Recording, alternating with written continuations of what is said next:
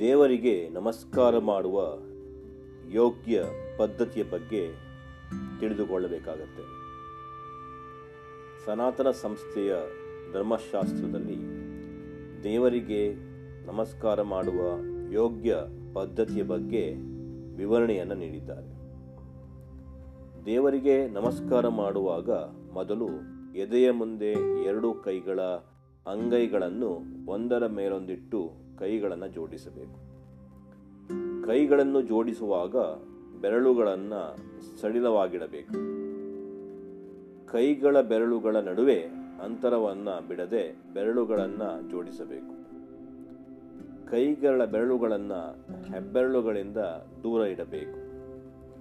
ಪ್ರಾಥಮಿಕ ಸ್ತರದಲ್ಲಿನ ಸಾಧಕರು ಮತ್ತು ಸರ್ವಸಾಮಾನ್ಯ ಜನರು ನಮಸ್ಕಾರ ಮಾಡುವಾಗ ಅಂಗೈಗಳನ್ನು ಒಂದಕ್ಕೊಂದು ತಾಗಿಸಿಕೊಂಡು ಹಿಡಿಯಬೇಕು.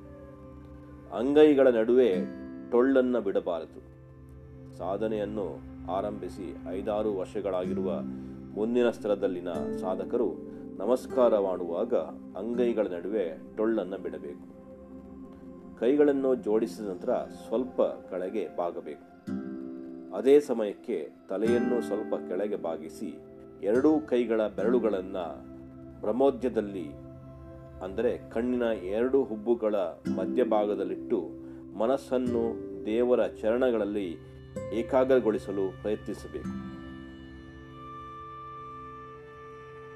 ಆಮೇಲೆ ಜೋಡಿಸಿದ ಕೈಗಳನ್ನು ಒಮ್ಮೆಲೆ ಕೆಳಗೆ ತರದೆ ಜೋಡಿಸಿದ ಕೈಗಳ ಹೆಬ್ಬೆರಳುಗಳನ್ನು ಎದೆಯ ಮಧ್ಯಭಾಗಕ್ಕೆ ತಾಗುವಂತೆ ಸ್ವಲ್ಪ ಸಮಯ ಇಟ್ಟು ನಂತರ ಕೆಳಗೆ ತರಬೇಕು. ಕೈಗಳನ್ನು ಜೋಡಿಸಿದ ನಂತರ ಸ್ವಲ್ಪ ಮುಂದಕ್ಕೆ ಬಾಗಬೇಕು.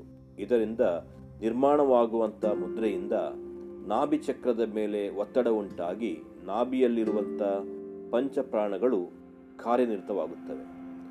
ಪಂಚಪ್ರಾಣಗಳು ಶರೀರದಲ್ಲಿ ಚಲಿಸುವುದರಿಂದ ಶರೀರವು ಸಾತ್ವಿಕ ಲಹರಿಗಳನ್ನು ಗ್ರಹಿಸಲು ಸಂವೇದನಶೀಲವಾಗುತ್ತದೆ.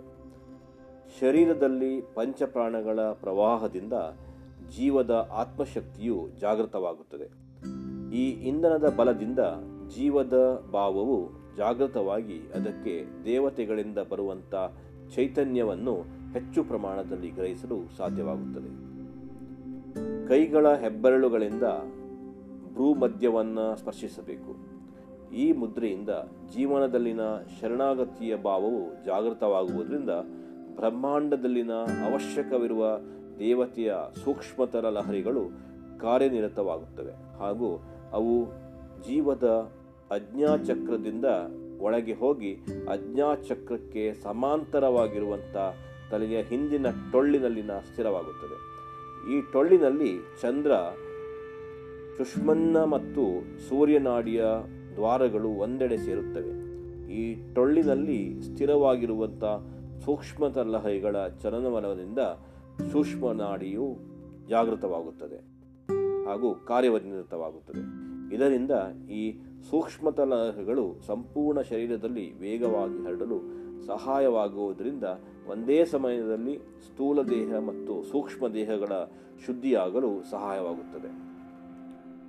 ನಮಸ್ಕಾರ ಮಾಡುವುದರಿಂದ ಕೈಗಳಲ್ಲಿ ಗ್ರಹಿಸಲ್ಪಟ್ಟಂಥ ದೇವತೆಗಳ ಚೈತನ್ಯವು ಅಥವಾ ಶಕ್ತಿಯು ಶರೀರದಲ್ಲಿ ಸಂಪೂರ್ಣ ಹರಡಬೇಕೆಂದು ನಮಸ್ಕಾರ ಮಾಡಿದ ನಂತರ ಜೋಡಿಸಿದ ಕೈಗಳನ್ನು ನೇರವಾಗಿ ಕೆಳಗೆ ತರದೆ ಎದೆಯ ಮಧ್ಯಭಾಗದಲ್ಲಿ ಮಣಿಕಟ್ಟುಗಳ ಎದೆಗೆ ತಾಗುವಂತೆ ಇಡಬೇಕು.